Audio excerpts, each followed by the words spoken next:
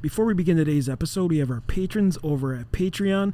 They are Aperba, Nate Hansen of Hansen Screen Printing, Rock the Green, Andy Herbrandt, Lauren L., Paul Campaneschi, Kelby Goodman, Greg Whalen, Zach Duran, Daniel and Cara Lighting. Thank you guys so much for keeping the lights on and supporting us here over at the Drunken History Podcast, baby. Yeah.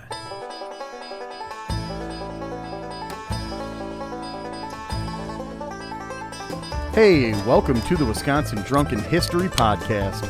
We are your hosts, Eric Sturgeon. And I'm Russell Sari. This podcast is about all things Wisconsin, history, music, culture, and beer.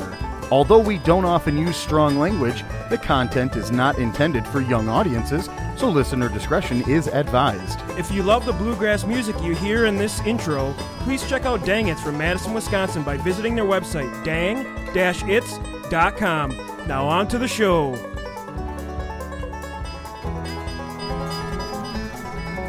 All right, and welcome to another episode of Wisconsin Drunken History Podcast, your weekly dose of the Dairy State. We, of course, are your hosts as always. I'm Eric. And I'm Russ. And today we have a fine episode for you.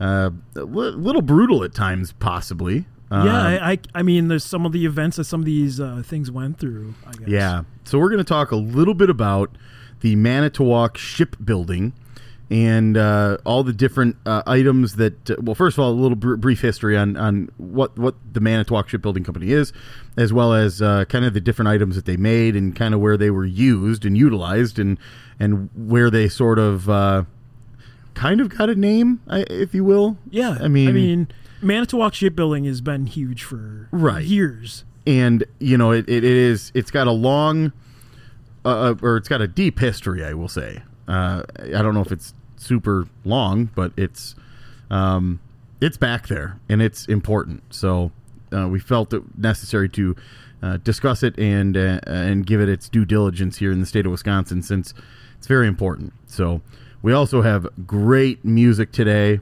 from Rainer Maria. Oh yeah, and good stuff. Yeah, Russ and I have gone through the catalog. We've listened to a bunch of different songs that they have to offer, and we are proud to be able to feature this on today's show as well. So we have another beer review, because that's what we do, and of course another infamous "How many locals you at" segment.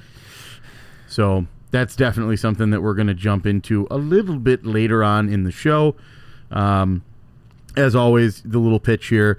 If you could, please go on, give us a review on whatever podcast site you listen to this, as well as, give us that 5-star rating and all that jazz. Go to our website, WisconsinDrunkenHistory.com. It's where you can find basically links to everything that we have out there. So our social medias, Facebook and Instagram, there's links to those right at the bottom of the page. It'll take you right there, as well as links to our Patreon, which is where you can physically promote and sponsor this show. At the top of the show, you might have heard us mention those individuals.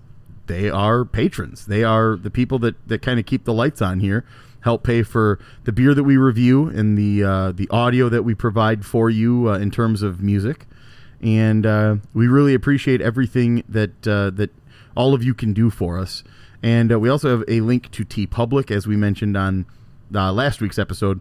We do have some other things in the works, and there are going to be some links and stuff that we post here soon as far as that goes, and very limited time kind of merchandise. Ooh. So we're very excited about that. Without further ado, why don't we talk a little bit about the Manitowoc Shipbuilding? Russ, I know that you probably know a little bit more about some of the stuff, and you've probably done a little bit of reading as far as this goes.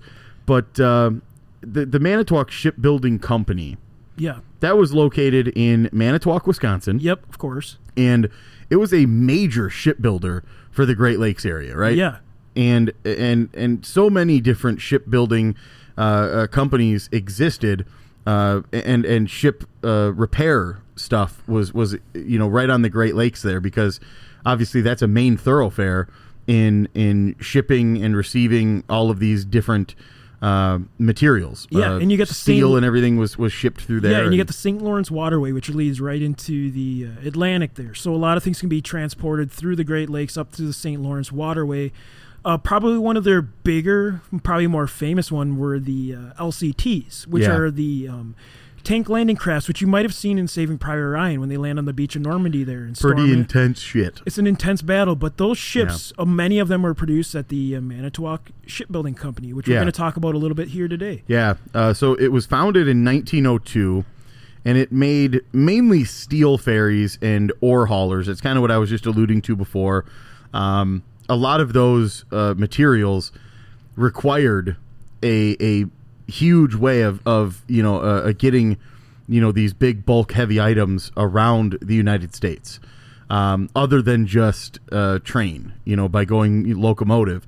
Well, to get it faster and to get it to certain areas, going by water by way of cargo ship was the big thing. So they produced a lot of these steel ferries and ore haulers in their existence, and obviously during World War II.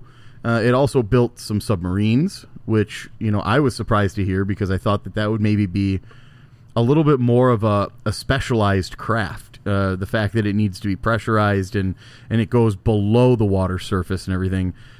Just thought that it would be a little bit more difficult for someone that's just building above water, kind of boats and stuff. But they did produce some submarines. As well as, like Russ just mentioned, the tank landing crafts, which is the LCTs, and then also some self-propelled fuel barges called YOs. Yo, dog. YOLO. Yo-yo. Yo-yos, dude. Yo. The employment peaked actually during the military years at about 7,000 employees, which is massive for not only this time but also for companies around the state of Wisconsin. I mean, this is a massive operation if you can really kind of put it into terms. I mean, that's 7,000 people is a huge employment. Right, and these ships are massive, man. Like maybe not, think of cruise ships, I suppose, as being something that I guess all of us can maybe relate to. I drive over the Hone Bridge every day to go to work. So I see a lot of really large ships all the time that come through onto the lakefront area. But for everybody, it's not something that they've seen before, but maybe a cruise ship is something they can relate it to. Massive works of steel and welding and all of these. I mean, it's just the amount of stuff that goes into it. 7,000 people. And, of course, during military years, employment does peak on stuff like that because if you can't fight in the war efforts are huge. You support the war effort from home. Exactly. And, that's something that happens, no matter what, whether that's building arms and artillery and things like that, or, creating rations for to send over, or shipbuilding and stuff like that for carriers and things. And the shipyard actually closed in 1968 when the Manitowoc Company bought Bay Shipbuilding Company, and they actually moved all the shipbuilding operations to Sturgeon Bay. Probably a more tactile area to launch from. Right, because Manitowoc is down the coast a little bit, but still, Sturgeon Bay kind of really juts out there and is probably, like you said, maybe just better for that kind of stuff. Yeah. So, going into something that we kind of both didn't really know a whole lot about, because we'll touch on the World War II tank landing crafts and stuff like that, but the shipbuilding program that they actually did, the submarines rather, was pretty intense. They actually didn't know what they were doing in the beginning. Right. Which is crazy. It's more of an R&D project. Right. So this is closer to like 1939, 1940 area. Manitowoc began to sort of experiment, I suppose, and they gained a contract to supply the Navy with submarines instead, and so you've got the Illinois River, the Chicago Sanitary and Ship Canal, the Chicago River. We're all trying to transport stuff, through there, and There was actually a floating dry dock towed by a tugboat in Minnesota and things. And after evaluating the plan and surveying the shipyard, the Navy suggested that building submarines would be probably a little bit better. So a contract for 10 submarines was actually awarded on the 9th of September, 1940. And the Navy paid for lift machinery on Chicago's Western Avenue, the railroad bridge to clear the submarines. The 15-foot draft submarines entered the floating dry dock on the Illinois River to get through the 9-foot deep chain of rocks channel near the confluence of the Mississippi and Missouri rivers. Submarines left the dry dock at New Orleans and reinstalled periscope shears, periscopes, and radar masts, which had been removed to clear bridges and stuff. So all of the stuff that extends, you're only 9 foot under the water, which isn't very far under the water. Right. So anything that basically extended over the top of the submarine, I don't know if it's a hull or what do you call it on a submarine if the whole thing is underwater, I don't know. But anything that goes atop of that periscope stuff and radar stuff, that all had to be removed and then reinstalled. Manitowoc had never built submarines before, which is crazy. Like this is like an R&D project, and who knows if it even failed. Like they said they could do it, it's such a big issue if it does. I mean, again, these are fully submersible crafts, so the fact that they have to be literally airtight is crazy, and to jump in sort of head first and create these without having any prior experience, that's pretty wild. So but the first one was actually completed 228 days before the contracted delivery date. So contracts were awarded for additional submarines, and the last submarine was completed by the date scheduled for the 10th submarine of the original contract. So again, the contract was met. They delivered all 10 submarines. Total production of 28 submarines was completed for around $5,200,000, something like that, 5.2 mil, less than the actual contract. So they price. made a bank, on this deal, which is great. You can do it for under cost that you initially wanted. Exactly. So I mean, they were, how do I say, proficient. They were efficient in their manufacturing and were somehow under that budget, that 5.2 mil, less than contract price. So they basically just make that as a net profit on that. So there's the SS 361 through the SS 364 were initially ordered as Belleau class. Is that Belleau class? And were assigned hull numbers that fall in the middle of the range of numbers for the Belleau class, which was SS 285 through SS 416 and SS 425, 426. Thus, in some references, they are listed with that class. So some of these initially ordered items were just sort of in the middle, but those were the first ones built. However, they were completed by Manitowoc as, what is that, Gatos, due to an unavoidable delay in electric boats, development of the Belleau class drawings. So, yeah. Hey, we were waiting on engineers. Yeah, pretty much. Could you get your shit together, man? I know.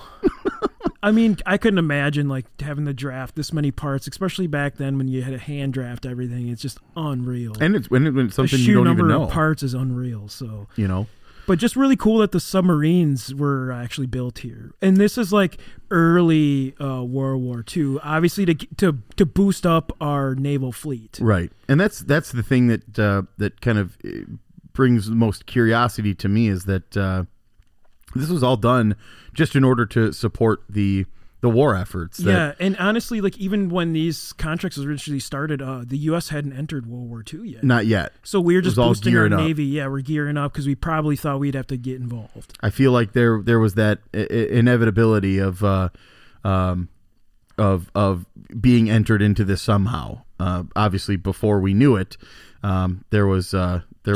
And besides that, there was just a ton of legendary ships that sunk a ton of Japanese ships in the Pacific theater specifically. Yeah. Just unreal amounts. Yeah. And again, there was one, I think, what was it? USS Rasher sunk 18 ships in 8 World War II Pacific patrols. So, which is, I guess, the second highest tonnage sunk by a U.S. submarine during the war. So think of that a ship produced right there in Manitowoc with all Wisconsin hands on deck there, sinking literally 18 ships, which is the second highest tonnage sunk in of all time. Yeah, it's pretty crazy. Which is pretty crazy. And like you said, a lot of that Pacific patrols, really a lot of those came out of the Manitowoc fleets that were created. Just an amazing feat, and it's I don't know, almost humbling to think that obviously they didn't, the 7,000 ship manufacturers, they didn't fight in the war. Let's say that, but they certainly had a large role, played a massive critical role in making sure that the individuals out there on the seas and on the front lines had everything they needed. Because not only are these tank carriers, but they're also people carriers. They had many of soldiers aboard that would then have to go out. I'm sure they carried plenty of rounds of ammunition or new weaponry and stuff. So it's not just these people creating submarines to be able to go down and actually sink boats, but it's also just the complete war effort that was a part of this whole thing. And it's just cool that they've been in operation since 1902. So we're talking a whole bunch of other things too. I mean, obviously like river barges probably way back in the day, river barges and ore carriers where they're carrying iron ore from the Northwoods back down to Chicago to be manufactured in the goods. Or even just getting incredible stuff over by, Pittsburgh and all that stuff, Steel City, all that stuff was raw material out of, the Steel City. But then it had to be freighted somewhere, and a lot of those things were brought by locomotive up to shipyards that could then ship those, like we said, throughout the Great Lakes. And then also once it reached, Wisconsin, then it had to get somewhere else then too. So back down through locomotives down to the south and everything. I mean, it's just crazy to think the amount of importance that were placed on these ships. And USS Ray sank 14 ships, and it was on 8 World War II Pacific patrols. I mean, just amazing. You definitely got to check out the list of all of them. Exactly. It's just incredible. If you get a chance, even if you just Google Manitowoc shipbuilding, you're going to see some of the incredible stats, that, I mean, we sound like we're talking about sports here. Where we're he sunk, 14 threes in a game, or he hit a hole in one or some shit. And we're like, yeah, he killed a lot of people. Here comes a USS Rock coming around the corner. He has 7 sunk ships. Here he goes. Exactly. Here comes a USS Redfin. 5 ships down. Here we go. 7 World War II Pacific patrols. Nice job, USS Redfin. So we sound like a bunch of sportscasters here, but the LCTs, the landing craft tanks, those are the things that Russ and I were kind of talking about towards the beginning of the episode, kind of just briefly. But you mentioned Saving Private Ryan. Yeah, I mean the majority of these like LCTs were actually used in the invasion of Normandy, which is probably the main entrance into the European front. I was just going to say, I mean, that was literally like if you could advance onto the beaches of Normandy and infiltrate past those front lines and somehow take out some of those bunkers that existed back there, that was going to be a critical part.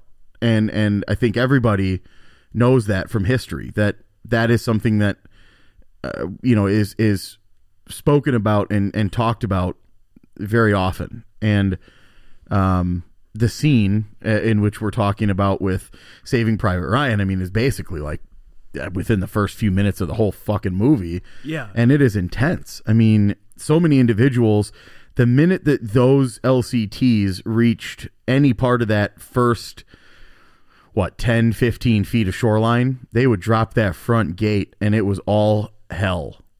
I mean, everything broke loose at that moment. And so you had not only tanks trying to rush off, you had people throwing themselves over the side to get into the water. You had people running through on the front, trying not to get hammered by tank, but you're trying to avoid all that. And all the time you got enemy fire coming directly at you. And Normandy was so strategic for the Allied forces, obviously, because you got right across the English Channel. It's like your closest, smallest portion to cross from Britain. So a lot of American troops would be stationed, and because Normandy was on the northern coast, right across the English Channel, it was like the best place to storm. But at the same time, it was like the most heavily fortified. So we lost a lot of people during that battle. Yeah. Oh man. Just thinking about the scene there, and then just knowing too that that only depicted so much of the tragedy that it was. Obviously a victory, but yet still extremely filled with casualties. And I think it's Gary Sinise does a pretty awesome. He narrates a really awesome documentary that I think you can still find on Netflix, but I think it's called like World War II in Color. Man, I tell you, some of the interviews that they have with some of those individuals from the front lines, I mean, extremely insightful, but very like sad at the same time. Victorious because they're still alive, but the stories they have to tell, are definitely really like just intense. And it's just to know that Manitowoc Shipbuilding created these craft carriers and tank barges and things that brought all of these individuals and brought all that artillery and those big pieces of machinery and weaponry to support that effort, not only on Normandy but the entire thing. But it's just crazy to think. And obviously they were also a part for World War I and post-war support. Manitowoc Shipbuilding built cargo ships from 1917 to 1920. The ships were like 2,124 to 2,711 DWT. Most of these ships were named after lakes. The SS Coquina. Yeah, it's the Coquina and the Cynthia Olsen. Those were with Cynthia Olsen was what was renamed from the Coquina, and it was actually sunk by a Japanese submarine. What is it? I-26. Yep. That was on December 7th, 1941. So, very, very crazy stuff. And again, there was a lot of different ships. SS Alabama, that was one of the ones that was very notable, part of World War I. USS Surveyor, USS Stratford. What is that? The SS Indrica or Indigrica, and the SS City of Milwaukee, which was something that was named right after a city right here in Wisconsin. Pretty obvious on that one. But they also built scows, which are small boats, tugboats, which are also small boats that help guide ships in and out of ports and stuff, barges, different ferries, and different patrol boats for the Coast Guard, and even the presidential yacht was once produced by Manitowoc Shipbuilding. Pretty incredible. Which is pretty wild. Fucking presidential yacht, man. Think of that. We had Koss headphones was on the Air Force One. That was the headphone that, like Nixon was listening to. Maybe not the greatest president to say, but whatever. Amazing stuff, man. Yeah, just for sure. Really cool to think that we had, so much to do with not only the political side of things, but also the military side of things. And then a lot of post World War II efforts, before what they would continue to make, that they were already making, obviously, like ships, barges, and dredges, like kind of all your the standard, same kind of stuff. Yeah, your standard stuff here. So yeah, but again, looking back, here we are, so many years later, and we're talking about, this stuff is the things that we're learning about in history books and things, but back in 1920 through 1940, that was real life for nearly 7,000 employees throughout that entire time. To build these things and to know that they had such a serious hand in that war effort.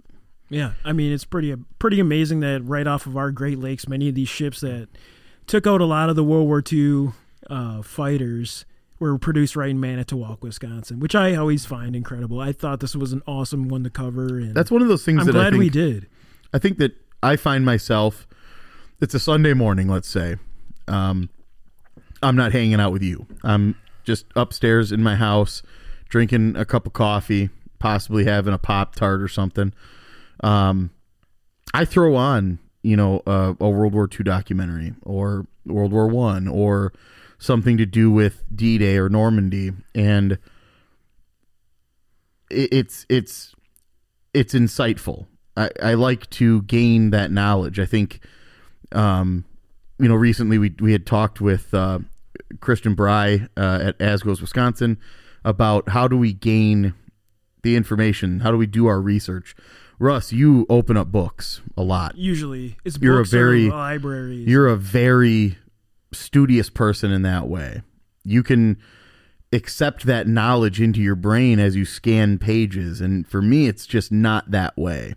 For me, it is all documentaries. I can soak that information in as long as there's something visually happening as well. And for me, all that I've soaked in about our United States, past wars is incredible through the old photo capturing and video capturing of the earliest stuff. I mean, think about the fact that back in even 1930, there are video cameras and there are footage reels that exist of these wartime efforts and on the front line, and you can actually view real-time stuff that happened, you back then when they were storming the beaches of Normandy.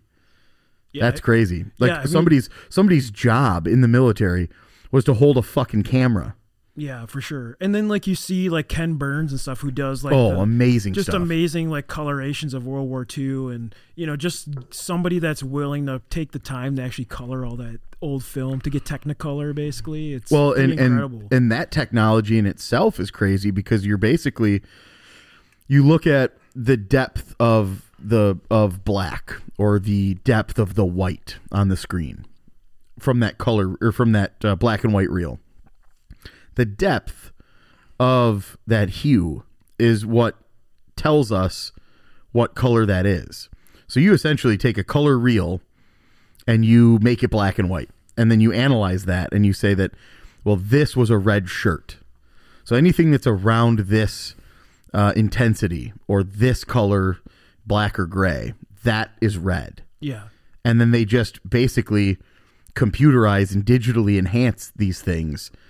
And like you said, Ken Burns is obviously the huge name that does this shit. But so many individuals converting monochrome into colors, right? And so thankful for that because, like I said, those documentaries, the one that I know of for sure, like I said, is Gary Sinise doing the narrating for World War II in color. Yeah, for sure. And I mean, I almost feel like in schools they should just put on that documentary for a month. And that's what these kids learn about World War II. I didn't get shit from the books that we got. And those are, how much do you think each one of those books was? I mean, just going based off of our college experience. Probably a couple $100 a piece. Yeah, a couple $100 a piece. And those books are basically just trash after 2 years, and then they come out with crazy. Another. They come out with the next version of it. Or maybe they switch chapters around or something. That's all they do. Yeah, it's pretty crazy. And we've got this amazing piece that was put together in film that you could have at no cost. You just have to have like a Netflix subscription, which you could steal from anybody at this point. You know, Yeah. you know, I'm using like an my X, Maz. I'm using like an my ex sisters. or a Yeah, mom or something. You know, Yeah, for sure. I've definitely somebody you have. met once and had a Netflix They and logged chill in day while you were with. freaking chilling, and then you just never Yep. signed out and keep using it. And you may have watched, you know, Shallow Hal for like 10 minutes, and then you got busy. yeah, and then you you went to- just went never to- logged out. Now you got it forever. Went to Pump Town. With the old PT, bro. Yeah, the old Pump Town, baby.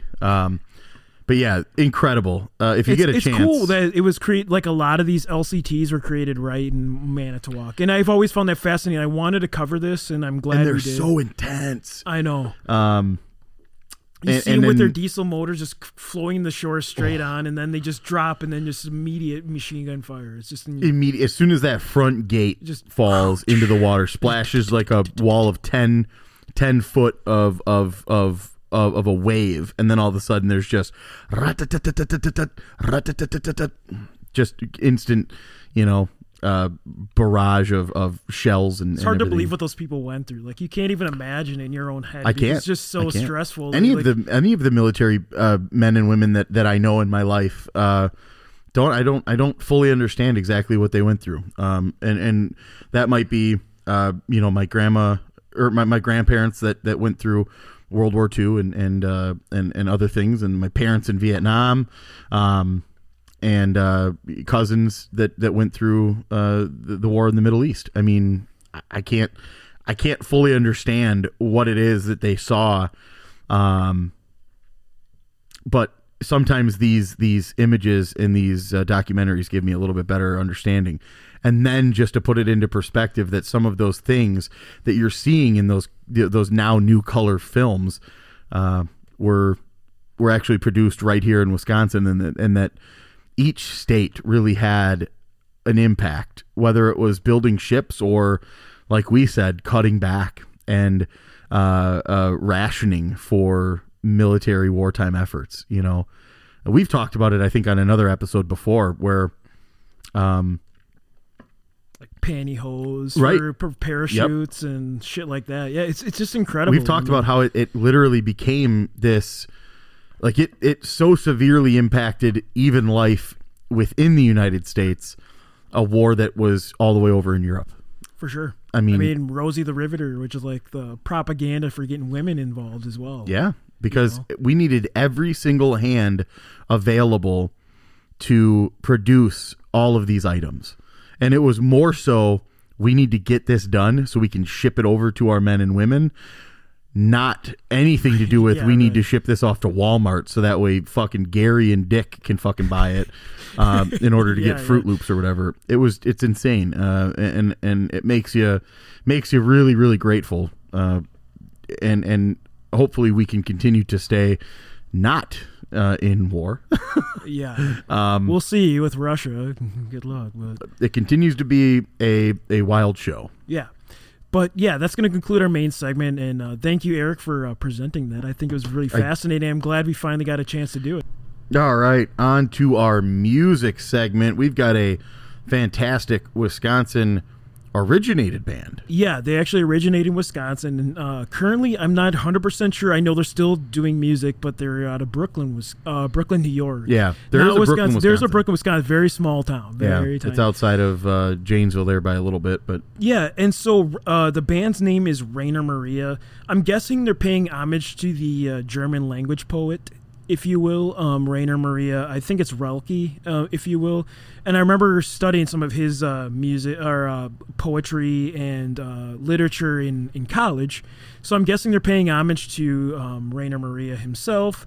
But yeah, they were formed in 1995, and they went all the way to 2006, and they reunited in 2014. They kind of have that American emo indie soundtrack, wouldn't you say, with the female vocals going on? yeah. And I think, you know, when I think about some of their earlier material, I'm getting kind of that, like, what is it? Not necessarily like Collective Soul vibe, but like early versions of Like post alternative. grunge. Yeah, like alternative. Yeah, I would say. yeah. I mean, like early '95 Like alternative. weaving rock, the grunge into the, like you said, alternative, And then kind of more the modern era that we're in today. And then they sort of take a little bit of a turn once they hit the 2000s era, and then that's when they kind of become a little bit more of what we're going to show you today. And I mean, me and Eric kind of went through the catalog. This was kind of the one that stuck with us, was Ears Ring. It's called. It's just a great song. And, you know, it's always hard. Like, we have to feature one song from a band in our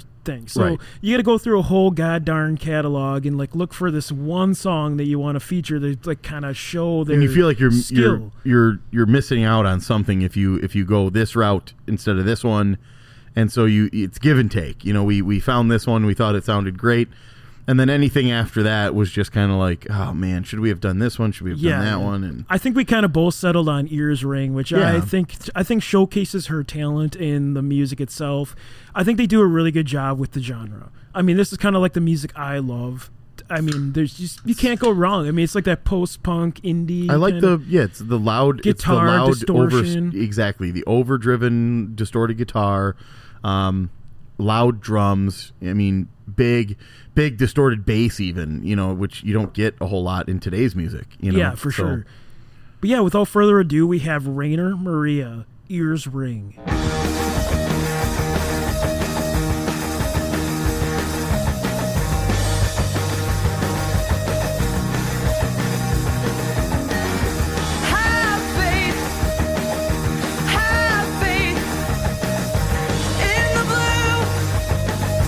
Lady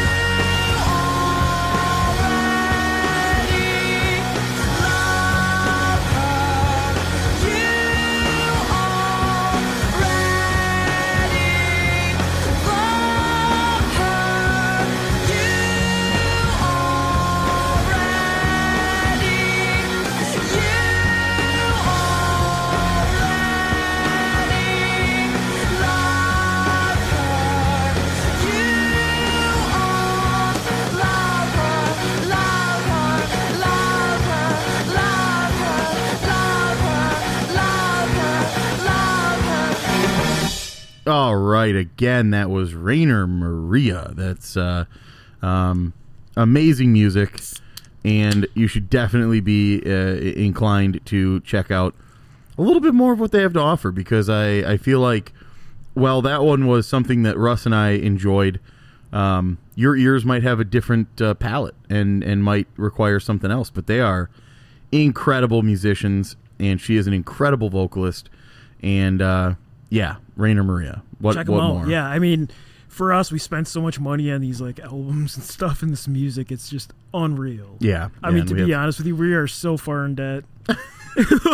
Whatever. Though. I had to take out a second mortgage to get music. I just sell the girl to get a couple beers. I had to sell shit. my kids. I sell the kids. The kids.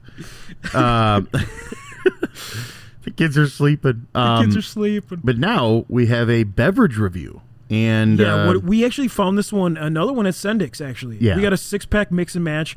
This one stood out to me. What about you, Eric? I mean, I like the whole vibe on the can. Yeah, for sure. It's called Juice Cloud by Lion's Tail. It's a New England IPA.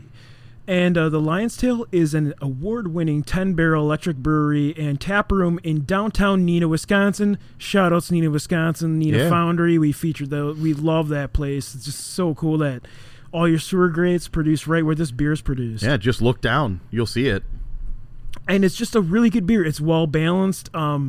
It's kind of that, they make a lot of different things, too. And it's like kind of one of those really well-balanced beers.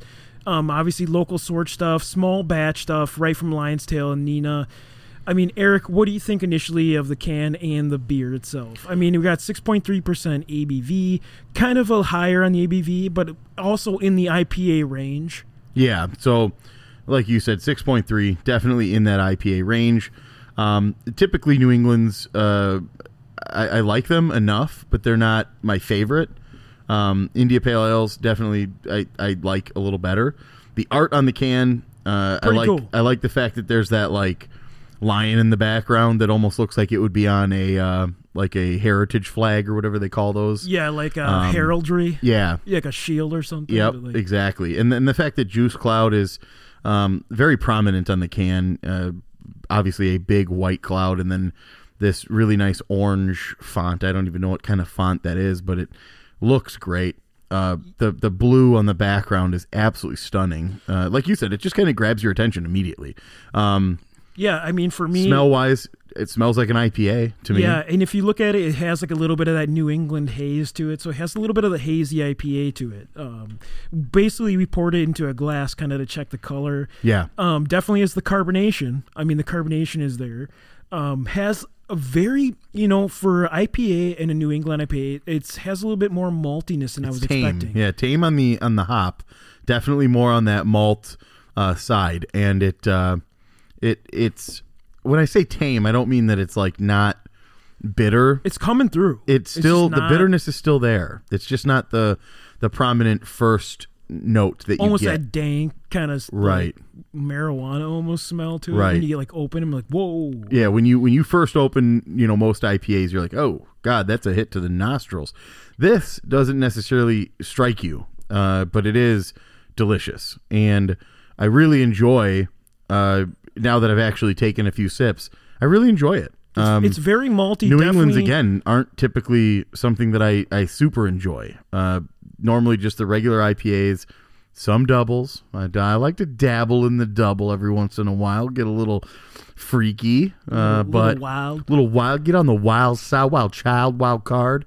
I like the APAs too. Those American Pale Ales. American Pale Ales are great too. They're for the most part. They're a little more malty. You kind of get a little bit more of that. But yeah, I mean, for me, I'm definitely getting hops. There's definitely hops, so don't let me like fool you. But it's like the maltiness thing. Yeah, it's like more of the maltiness coming up front, and it has like that malty foam breadiness to it, which I actually really like. I do love this beer. Yeah, and it is. It's got a good juice hop characteristic. I like, again, I think. The fact that it doesn't attack you right out the gate, it's not ripping you off right at the gates of Normandy. It is delicious, but it's enjoyable. Some IPAs are just so ridiculous that they're not even enjoyable. I was like, I could not believe the selection Sendik's had for like when it comes to craft beer. And even if you want to get like singles or, they had like quite a collection of things I've never even seen. Yeah, which exactly. I thought was pretty awesome with Sendik's, and obviously just a really cool place. I've actually never been into Sendik's. Dude, that was my first time. You got to get in there. We don't have them by us. So I know. Like, it's like when I was in there, it's like, wow, this is like a new experience for grocery shopping for me. Just like I had never been to Schnucks. You've never been to Schnucks or I Logleys? did. I went to Schnucks now, but that was back when you lived in Janesville. Yeah, or there was like, it used to be called Logleys, which is like the original Never name. knew that. Yeah, it was originally Logleys and then it changed to Schnucks. But yeah, I mean, it's just really cool. Make sure you check this one out. Again, this is the Lion's Tail New England IPA. Neenah. From Neenah, Wisconsin, too. Small batch brewery. Just incredible. You can tell it's crafted. You can tell the love and care was taken on this. Be sure to check it out. Grab a seat, gather round, join us for a chat. How many locos you at? All right, folks, you know what that means. And today we got a pretty good one from there. How many locos we're talking about. This one is definitely fast in the licorice. Liquor-ish. Licorice.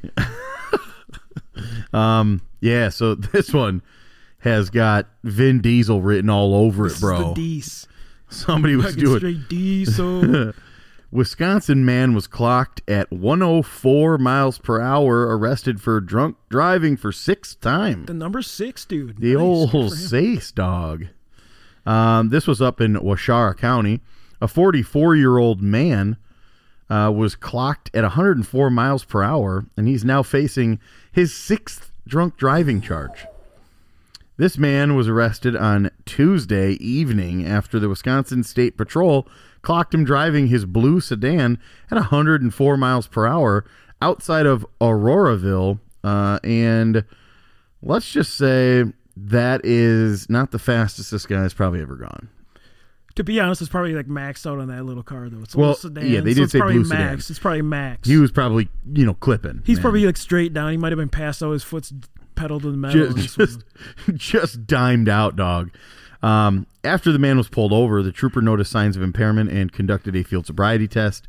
The man was arrested for OWI and battery to a law enforcement So he officer. fought back. So he did a He little fought bit the of law, but the law won. Yeah, he fought the law, and the law definitely fucked him. He got clashed, bro. He got clashed. He was also cited for speeding, of course, 104 miles per hour. Yeah. You can't leave that aside. We don't have a lot of information here. But we do have a 44-year-old man. He's obviously driving 104 miles per hour, Yeah. drunk as shit. He's fucked. He's fucked up. And he like fought a cop. So, I mean, there's definitely liquor in the system here. Poor decisions. Let's talk about that. Yeah. And I don't know. Like, so he had 5 other ones. He's definitely has some experience. 104 miles per hour, like in, especially in Washara County, which is, we're talking central Wisconsin here. Yeah. The cops are looking. They're waiting for you. They're looking for fibs, too. And it was State Patrol. I know, like, that's why he's done. I mean, when State Patrol gets you, you're pretty much done. Yeah. I If mean, you they're see going the boys with those top hats, Yeah. kiss your ass goodbye, Fucking- bud. They are going to top hat mount, and they are going to fucking come over to you, beat your ass, and throw the book at you, which is precisely what I'm imagining happened here. This only happened just a few weeks ago, so He's only we 44 don't have too. I mean, he's not like that old, and he has like six of them. I know, so I'm saying like he's probably a back-to-backer. Maybe there's a little bit of space in between them. He only spaces them out a little bit. He just wants to really get in there. But that's a lot of OWIs. Well, and let's discover the fact that this is felony territory. Yeah, for big sure. time. This is Prizzo. The fact that he has the opportunity to get 6 of them without being in prison. He's 44, like you said. So let's just imagine what we're talking about here. He's 44. Typically, as of 2015 or 2014, something like that, number 4 was considered felony offense. Mm-hmm. That means that he probably got his 4th. I would imagine he got that 4th and 5th probably before the 2015 range, let's say. So he's gotten now this 6th one in 2022. So this is now going to be considered his first felony, I guess, drunk driving. The fact that it's his 6th and it's his first felony, I feel like they're going to toss it at him. You think he's going to go down? I think he's going to go down hard. Yeah, I don't think he stands a chance. I mean, he can lawyer up all he wants, but really all he's doing is throwing away heaps of money. I mean, at this point, you don't stand a chance. Like there's no remorse. I feel like the judge is going to look at you and just be like, and the DA first. The DA is going to, look to press big, and then the judge is obviously going to enforce that. I think. I don't know. We looked up. We don't have exact information on this. I think with what we have is pretty low. Yeah, with COVID going on, a lot of these OWI cases are stretching into like a year before they're actually prosecuted and found guilty of any certain thing and sentenced. So we don't have everything yet, but what we do have is poor decisions. We've got a person who decides to drink and drive. Poor decision number 1. Poor decision number 2, drive 104 miles an hour on the highway. Yeah, it's not a bad fucking decision. And poor decision number 3, fight a cop. After you've been pulled over, you're going to try to swing on a state trooper? I don't think so. Not a good idea. So do you got a number on this guy? I mean, he's 44, definitely drunk, driving 104 miles per hour. Definitely drunk. Fast in the licorice. Fast in the vodka. Fast in the vodka. Yeah, he is sauced. I do have a number. It's sort of a preliminary number. I'm also going to wait to see what you say, and I think that after that we may need to. I think it'll be consolidated. We'll have to come together and consolidate or meet in the middle somewhere. But so what do you got on this one? So we got So I'll count us down, and then we'll give our number. Okay. So 3, 2, 1, 18. Nuh-uh. No way. We don't even have to consolidate. Yeah, we fucking figured 18, it out, dude. This is totally a DAC8, bro. Yeah. Oh fuck this yeah, dude. This is for sure an 18. Is that how you say that? In the old DAC8 Spanish. Yep. I was kicked out of Spanish class, right? You were kicked out of Spanish. Yeah. I remember that. Did Miss Bruja get you? She pinched me hard, man. Miss Bruja, I think. Yeah. Which actually Bruja means witch in Spanish, just so you guys know. Witch. No, but honestly, shout out to Adam Wesner, avid listener of the show, lead singer and rhythm guitar player for Sons of Leroy, one of my greatest friends of all time. Reaches back to the same time Adam and I, or Russ and I, became friends. Back in middle school and high school era.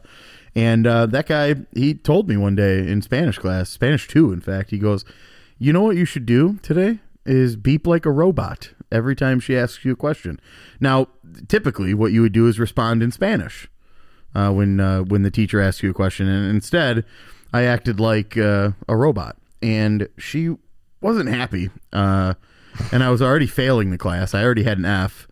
So there really wasn't a whole lot of incentive for her to keep me in the fucking class. I was a bad student. He was Espanol no-go, bro. Yeah, dude. Espanol low. Low grade. Low fucking grade, bro. Espanol low grade. So, Adam, thank you so much for getting me fucking kicked out of Spanish, too. Beep boop.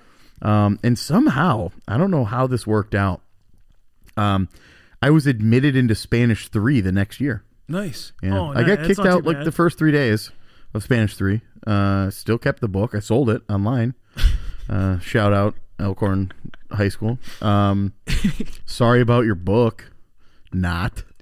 It was your guys' idiot fault that put me into Spanish 3 when I didn't even pass Spanish 2. So you made some dinero off this. I made some book. Little dinero. The Libro was sold and you made some cash. Libro? It's a book. Is that a book? Yeah. All right. I like to comer. Does that eat? Yeah. All right. I got something. You like comida, food, right? Yeah, I like to fucking Me gusta eat. comida, amigo. Yeah. I like to cerveza. Yeah. Yo me gusta cerveza. Yeah, I like it a lot. Your Spanish is great, bro. I think I'm doing all right, pretty man. Good, dude. You've moved to Mexico now. All right. Yep. All right, so we've got an 18 Sound that guy Loco. Don't even mess with that.